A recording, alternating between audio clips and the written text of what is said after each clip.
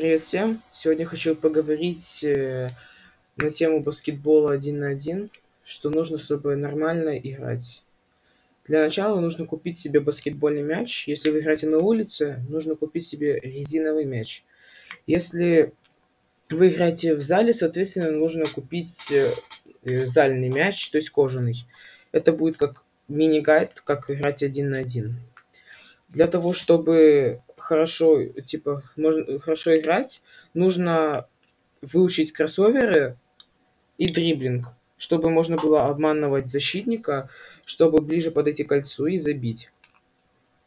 Чтобы правильно забивать, можно, допустим, если вы подпрыгнули уже, чтобы сделать бросок, и с вами тоже подпрыгнул защитник, вы можете, когда прыгаете, изначально отклониться немного назад, чтобы защитник не смог вас закрыть, и вы нормально бросили мяч.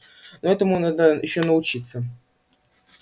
Что, если вы играете в защите, если вы защитник, желательно, если соперник отходит назад, не уходите с ним, чтобы он потом вас не обманул дриблингом и не прошел дальше.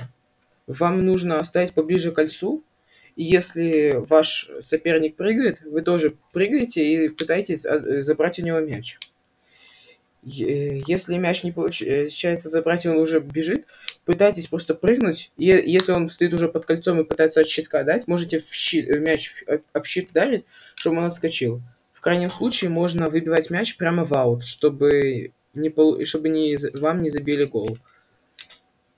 Еще для баскетбола нужны удобные кроссовки, желательно с поддержкой голеностопа, чтобы не получить травму. Желательно перед игрой разминаться хотя бы 10 минут. Есть три вида бросков. Данк, двухочковый, трехочковый. Данк — это когда вы бежите к кольцу и забиваете сверху. Двухочковый — это когда вы со штрафного кидаете. И трехочковый — когда вы кидаете за трехочковой линией. Можно вообще в баскетболе 1 на 1 обычно считают по одному, по два. Редко, когда бывает по два, по три. Потому что по одному, по два, когда вы забиваете вы трехочковой линии, вам дается 1 балл. Если вы за трехочковой — 2 балла. Обычно играют либо до 7, либо до 11.